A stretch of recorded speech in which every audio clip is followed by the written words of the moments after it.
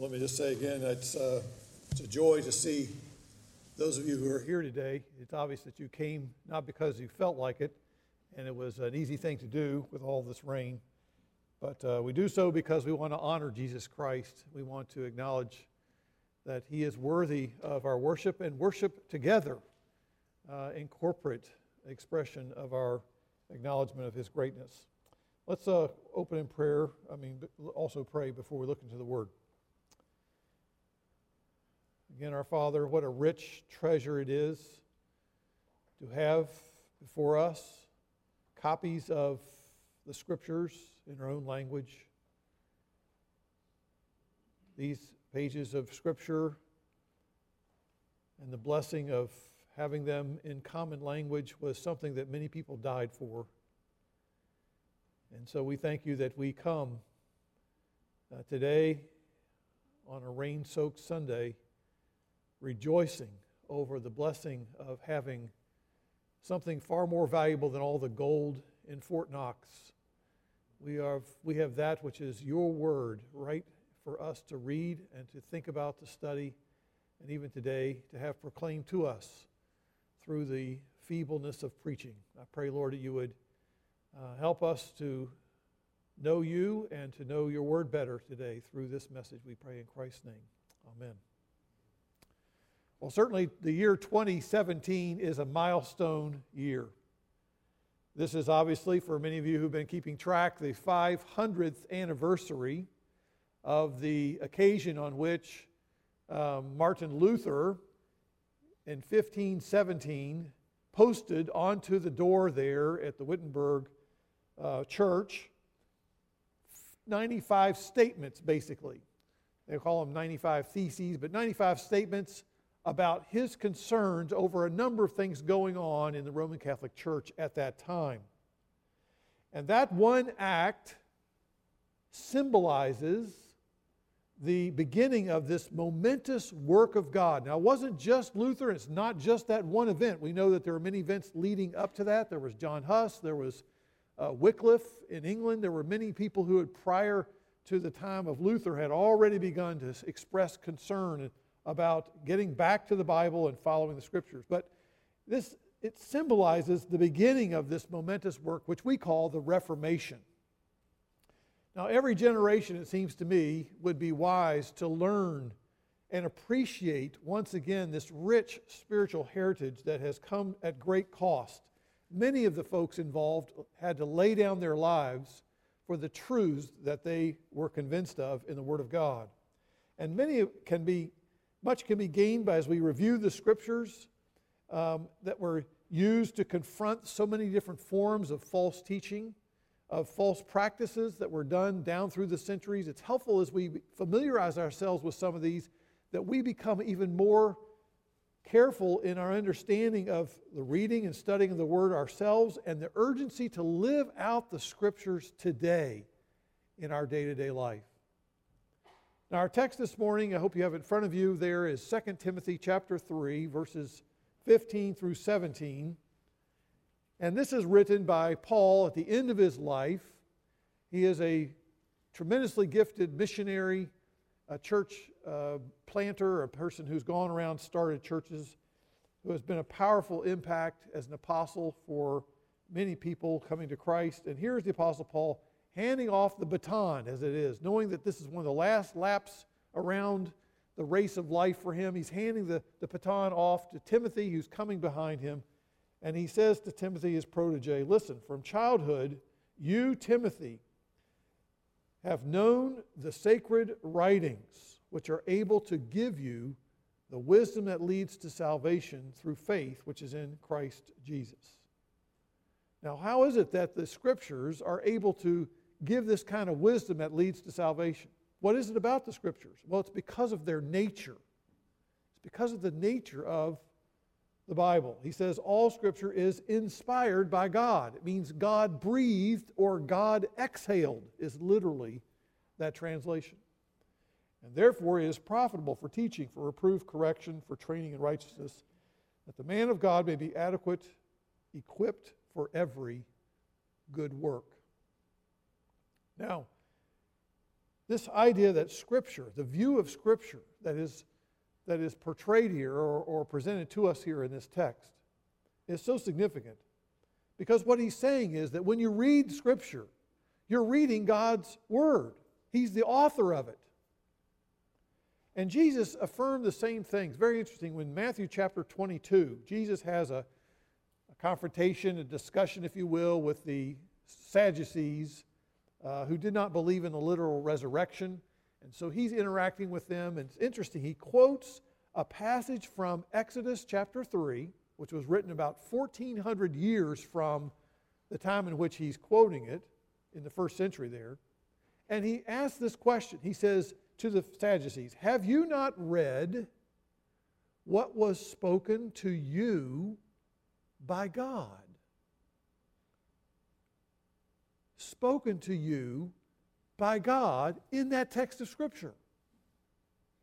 So what Jesus is saying, Jesus viewed the Scripture then as the actual words of God. Matter of fact, you could say that when Scripture speaks, God speaks.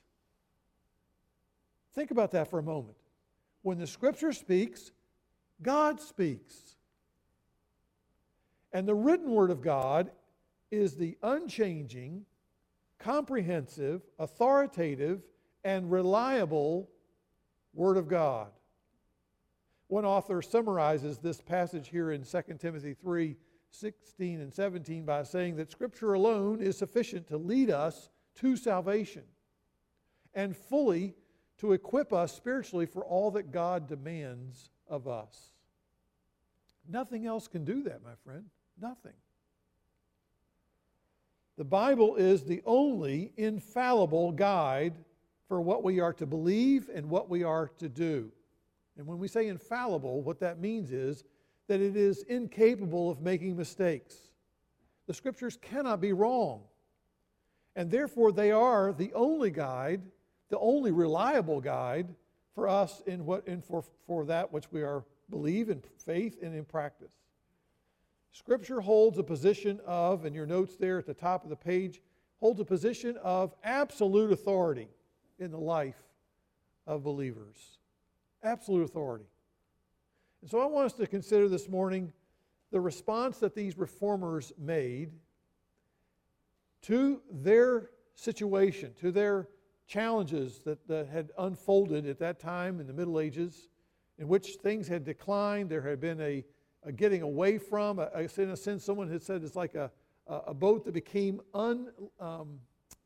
untethered, and the boat was just going on down the stream, no longer anchored to anything, just going with the flow.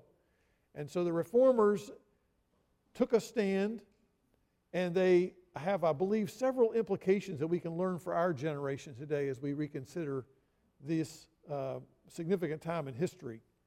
First of all, then, the reformers are needed in every generation. Not just in the 16th century, but in every generation. Because the pattern of history is to move from Scripture alone to Scripture plus something else that is the authority for faith and practice. Church history follows an often repeated pattern in which it moves from the written truth of the Scriptures that were given to the church plus Scripture and plus tradition. It moves in that direction. At the time of Jesus, he encountered a number of Jewish leaders that had elevated the traditions that were taught at that time by various men, so that these traditions then were elevated to the same level as Scripture, and therefore even more authoritative sometimes than even Scripture themselves. An example would be in Mark chapter 7. If you got your Bible, you want to look at that passage, Mark chapter 7. This is an example, again, in Jesus' day, confronting the Pharisees, the scribes, the people who were the experts in understanding the law and various teaching of Scripture. And so in Mark chapter 7, Jesus says, verse 7, page 1195 in your pew Bible, "In vain do they worship me, teaching as doctrines the precepts of men." Notice that. Teaching as doctrines the precepts not of Scripture, but of men. And so he says, you folks are doing that exact thing. He says, you nicely set aside the commandment of God in order to keep your tradition. What tradition is that? Moses said, honor your father, your mother, and he who speaks evil of father and his mother, let them be put to death. But you say, if a man says to his father or his mother, anything of mine you might have been helped by is korban, which means given to God. In other words, if you say, what I would normally share with you in your old age and what I would normally use to support you in your aging years, I'm no longer going to give to you. I'm going to give it to God, supposedly. You no longer permit him to do anything for his father or mother, thus invalidating the word of God by your tradition, which you have handed down. What's he saying? He's saying the Jewish elders made this tradition superior to the Scripture. They undermined the clear teaching of God's Word. And they've replaced it with their own ideas, their own practices. No matter how many people they want to quote, no matter how many experts they said thought that was the wise thing to do, it's replacing Scripture. And so Jesus called them out for doing that. And the Word of God was written down, it was recorded so that it would not be tampered with, so that it would not be augmented, so that it would not be diminished in any way. Matter of fact, in Deuteronomy chapter 4, Moses warned against this when he said, you shall not add to the word which I am commanding you today, nor take away from it, that you may keep the commandments of the Lord your God, which I command you. Indeed, God's word is to be the final authority in all matters. And sadly enough, the Roman Church, which has always affirmed the authority of the Bible, has also, though, added to it the role of tradition. The tradition has been elevated to a position of authority equal to or greater than the Scriptures. The church as an institution has gradually become the authoritative arbiters of all matters of truth. And down through the centuries, we've seen extra biblical doctrines that were canonized, and various dogmas and legends were added to the church practice and various aspects of church teaching, including things like the veneration of the saints, the doctrines like Immaculate Conception, the Assumption of Mary, purgatory, to name a few. And contemporary editions of the Catechism of the Catholic Church actually continue to affirm this position. They say, quote, the Roman Church does not derive her certainty about all revealed truths from the Holy Scriptures alone. Both Scripture and tradition must be accepted, must be honored with equal sentiments of devotion and reverence. That's from the Catechism. Now, as we've said earlier in our sermon series on Acts, the believers in Berea were commended by the Apostle Paul, who examined everything they were taught. No matter who taught it, no matter what they were hearing, they were to examine it in light of the Scriptures. Acts 17. They received the word with great eagerness, examining the Scriptures daily to see whether these things, the things that Paul and the things that Silas were teaching them, to see if they were so. And so we are called to be Berean believers.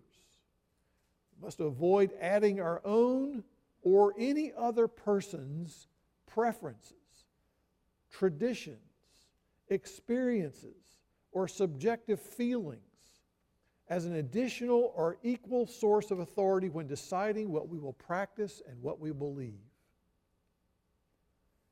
Martin Luther and the other reformers, they waged this battle over which person, which group of people has the authority over the church, over the leaders of the church.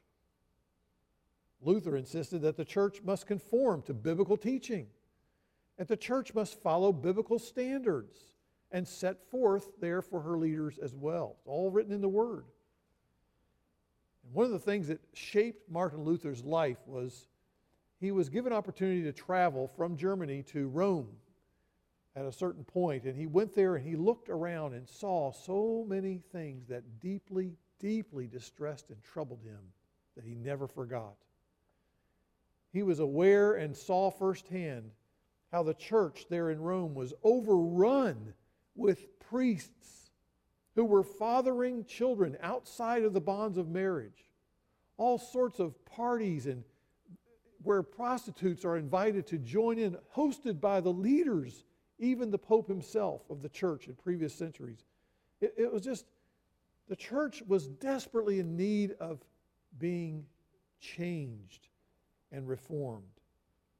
And the church also, of course, again from Luther's position, was sanctioning the selling of these indulgences, which were written promises that were made available, and you could have one which would promise you that your punishment, the length of your punishment in purgatory, would be lessened if you were to make a financial donation to the church.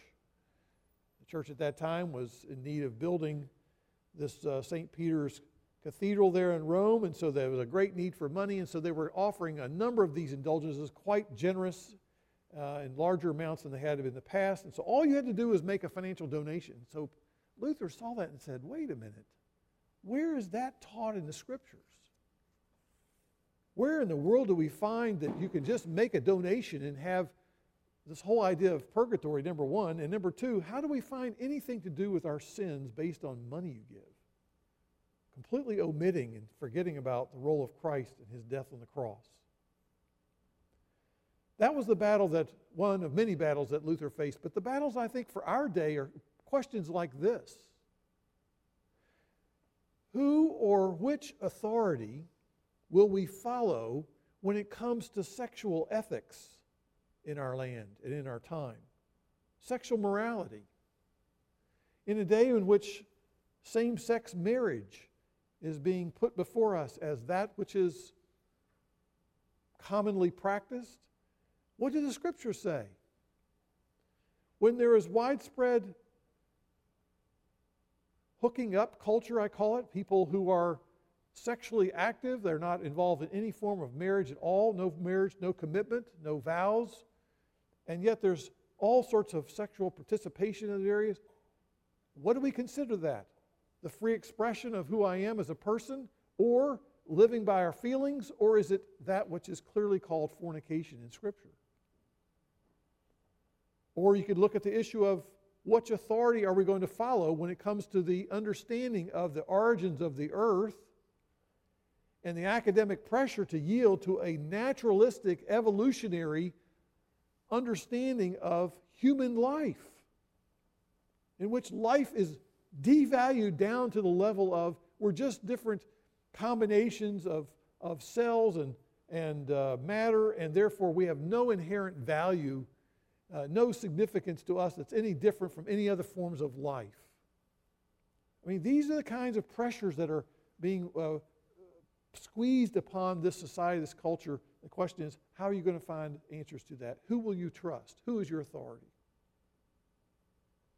For the Reformers, it's Scripture alone. Secondly, I'd like us to consider the Reformers who sought to redirect the church from this idea of the church plus tradition back onto the path of Scripture alone. Luther was one of those many reformers who impacted his generation with this unwavering commitment to following the Scriptures alone. Many of the priests of his time in the 16th century were familiar with church teaching, church documents, church councils that have been held, and they're very much studied up on all those things. But sadly, the priests, the ones who were leading the local churches, they had never read the New Testament. They'd never even read it once themselves. It's what I would call Jesus' comment about the spiritual leaders of his day, the blind leading the blind. And so Luther and the other reformers clearly saw the need to make available the Word of God into the vernacular, the everyday language of the people, that people could read the Scriptures themselves so they could be educated what God has revealed to us and therefore equip them. And so Luther by the sovereign hand of God, providential hand of God, went from a situation where he was afraid he was going to be arrested and eventually imprisoned, supposedly was kidnapped by some of his friends, and they took him off away from the authorities of the day, and he was spent several months and years in a castle in Wartburg. And in that castle, he spent time and devoted his energies to translating the New Testament from the original language of the Greek language, which was now available for the first time in all these years, published by Erasmus not too long ago, and he translates it into the German language in 11 weeks' time, which, think about it, is an amazing feat of scholarship.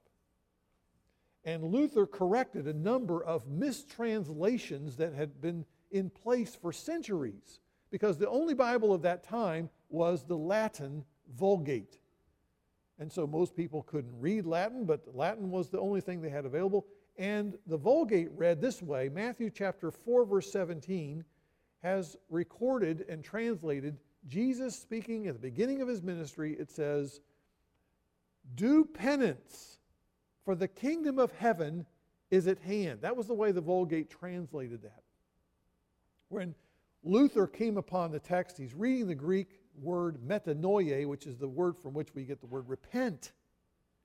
He translated it, "Repent, for the kingdom of heaven is at hand," or "Be penitent, for the kingdom of God is at hand." What a difference. You see, by the way, Luther's translation of the New Testament, he's one of the first persons to put in the order of the New Testament books the way that they are today. Did you know that? That he's the one that grouped the Gospels together the way they are, followed by Acts, followed by the writings of Apostle Paul, and continue on to the end. The point is that Luther brought into focus numerous areas where the Scriptures were differing from the official teaching of the church at the time. And obviously Luther respected the writings of the early church fathers, whether it be the Nicene Creed or other creeds, but he just made sure and made it clear that whatever creeds had been affirmed by the church, all of those things, all those decisions, all those creeds, they must be judged by the pure rule of God's Word. In other words, the church is not the final word, it's always Scripture. And what was interesting about Luther was that he began to disseminate biblical teaching and ideas out in a very widespread way. He was really brought about a revolution in the book industry at the time. And think about it, before they had the printing press, the only books that were available were books that were handwritten. You'd have to commission a book. Say, I want to buy a copy of a book, and I'm only going to pay for chapters 4, 7, and 10. And someone would start writing them, taking forever. And then, months and months and months later, they hand you this thing. It's bound together. It's not with a hardback. And that was publishing. Then they came the movable press, Gutenberg, and then here comes Luther. And this is interesting. He wrote all sorts of books and pamphlets, which were printed, became very popular. And he would respond to things, writing in the language of the people, not in some sophisticated intellectual language.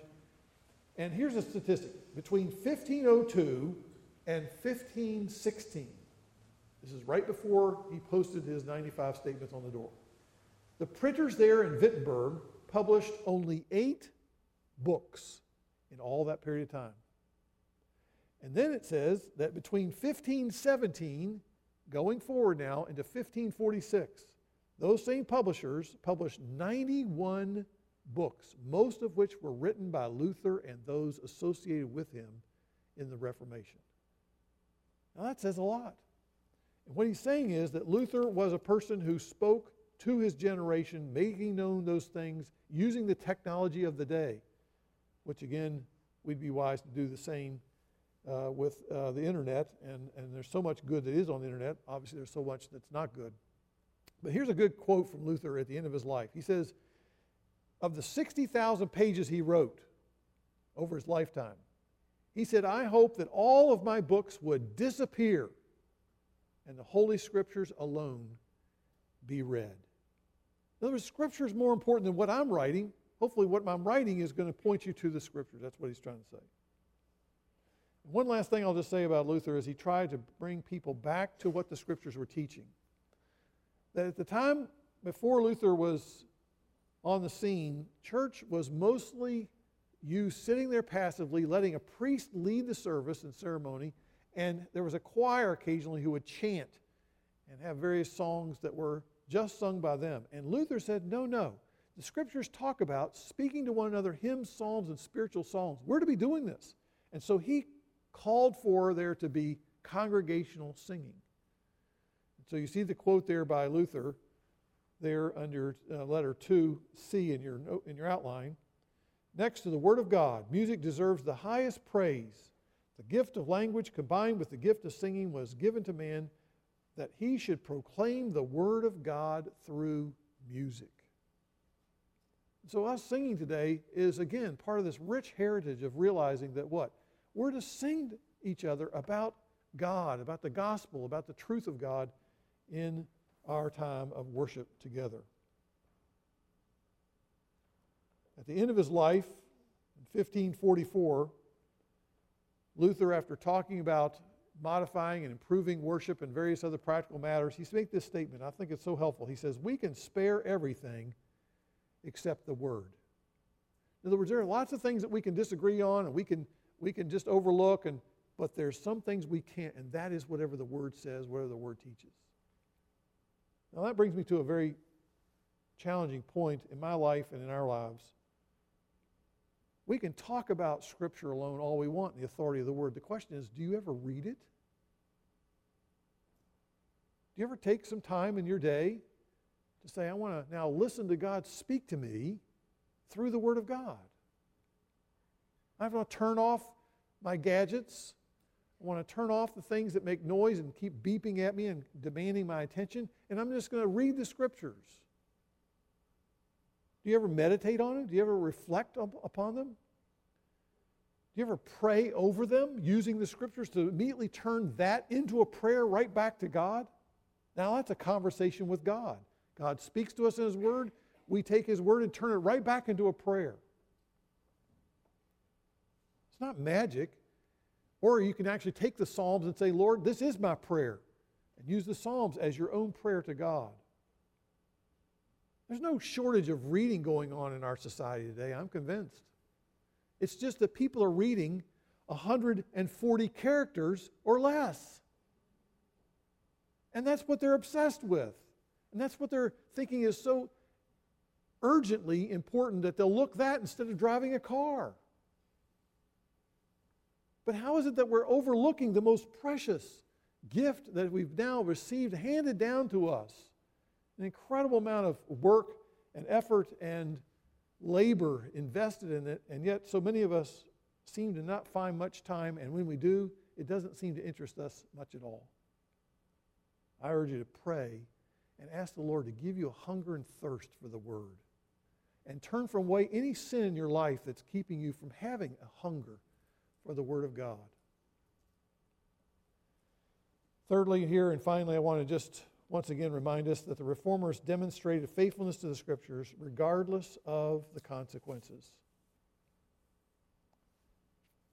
Apostle Paul, first century, made it very clear to Timothy, who Timothy saw it firsthand himself, but Paul just reiterated once again and said, listen here, if you're going to be faithful to the Scriptures, if you're going to live a godly life, if you're going to take the truth and live it out in a way that is faithful, it's going to result in persecution. 2 Timothy 3, verse 10, verse 12. And Paul's fidelity to biblical teaching resulted in him being stoned, in having beatings, imprisonments, you name it. And in the 16th century, when Luther spoke out, when he made known his concerns about the church leaders of his day, promoting various ideas and practices which were not biblical, guess what happened to him? He was threatened with excommunication. He was imprisoned. They sought to imprison him, and they tried to put him to death.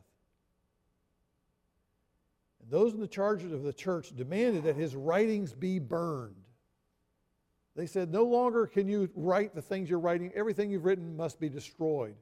And in April of 1521, Luther was summoned to a meeting there in Worms, Germany, and he was told, listen, at this meeting you must give us an answer. Are you or are you not going to recant and change your mind and in many ways no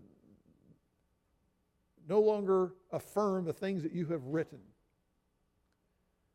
And at that meeting, I have it in your notes there, April 18th, 1521, this is his reply.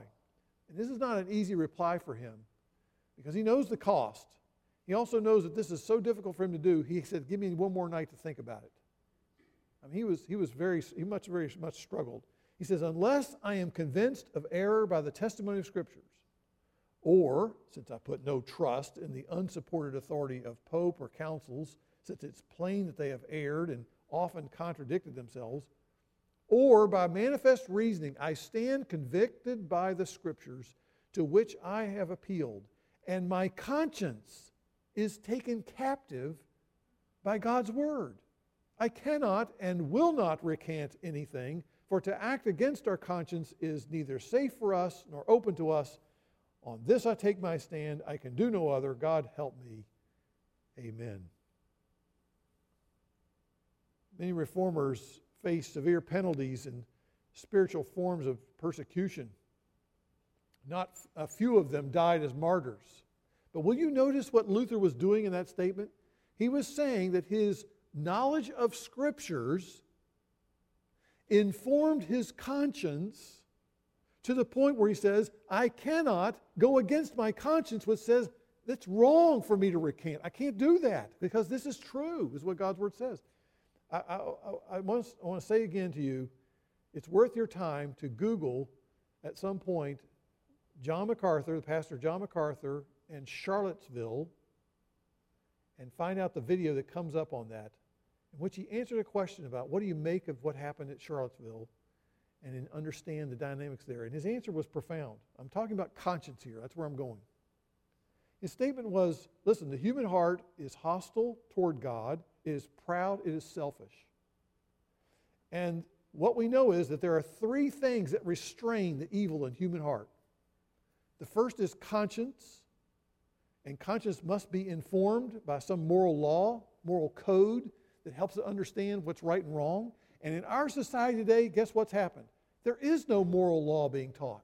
Everything is for your choosing. Nothing's right, nothing's wrong, everything's relative. And so there's no training of anybody's conscience going on, this new morality where everything's okay.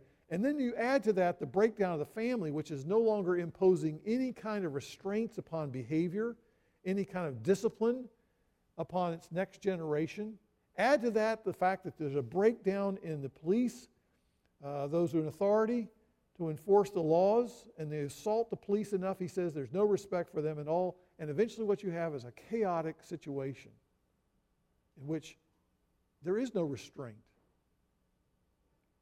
My point here is, to what extent is the Word of God informing our conscience, in which we begin to say, I dare not do that because alarms are going off in my conscience says, God is not pleased with that. Or God is very much pleased when I do this. The question Luther and reformers kept asking was, what does the Bible say? What does the Bible say? The opinions of all these powerful people, all these pontiffs, it didn't sway them. They chose the way of truth. How many of us are standing on our convictions and we do what the Scripture alone commands us to do? How many of us set our hearts on avoiding the things that God's Word says we are to avoid? How many of us follow the trends of the world, ignoring the absolutes that God has revealed in His Word? If we're to evangelize and proclaim the gospel and make disciples, we need to have the clear and sufficient revelation that God has given us in His Word.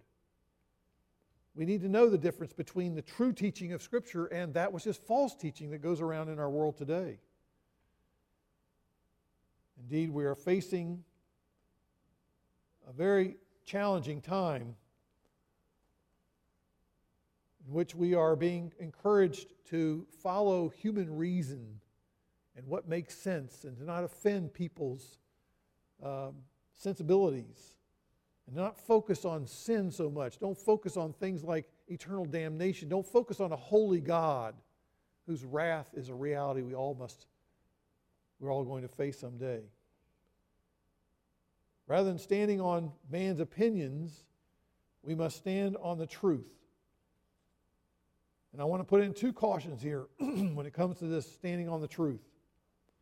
The first is to be aware that there's a danger of zealously trying to preserve our own cultural traditions, our own preferences, and refuse to change our methods of ministry, our style of ministry, or other non-essentials.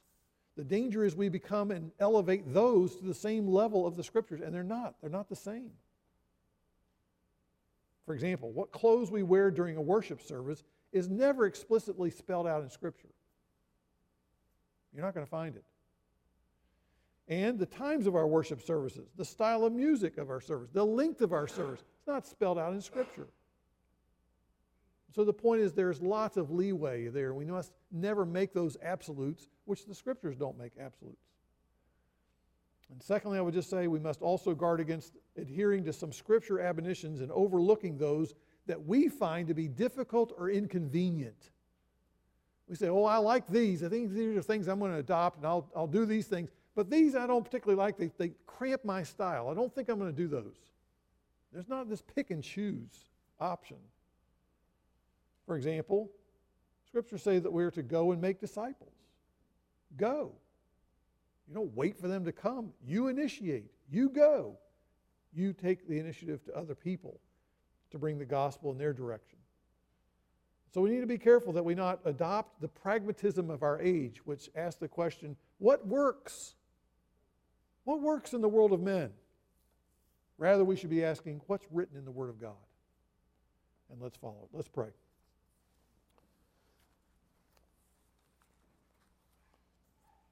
Heavenly Father, again, we are aware that it is the Scriptures alone that is our necessary and infallible authority. We need, Lord, we need your word applied to our conscience today. We need your word to help us in our parenting today. We need your word to help us in our life as a church today. We need your word to help us in our leisurely pursuits in today's world. We need your word, Lord, when it comes to understanding the bigger issues of our day in terms of policies and the challenges of our culture. We need your word, Lord, when we're seeking to proclaim the gospel and to make disciples. We need to be people of the word. And so, Lord, I pray that we would not just affirm in our minds the authority of your word, but help us, Lord, to study it, to know it, to love it, to obey it, to yield to it, to have it point us to you. And may we be people of the word, just like others who went before us, and that we might take our stand on your truth and be faithful until you come. We thank you that your word points to a wonderful, all-sufficient Savior. Help us never to lose sight of him and his love, his grace, his goodness, and his excellency. We pray in Christ's name. Amen.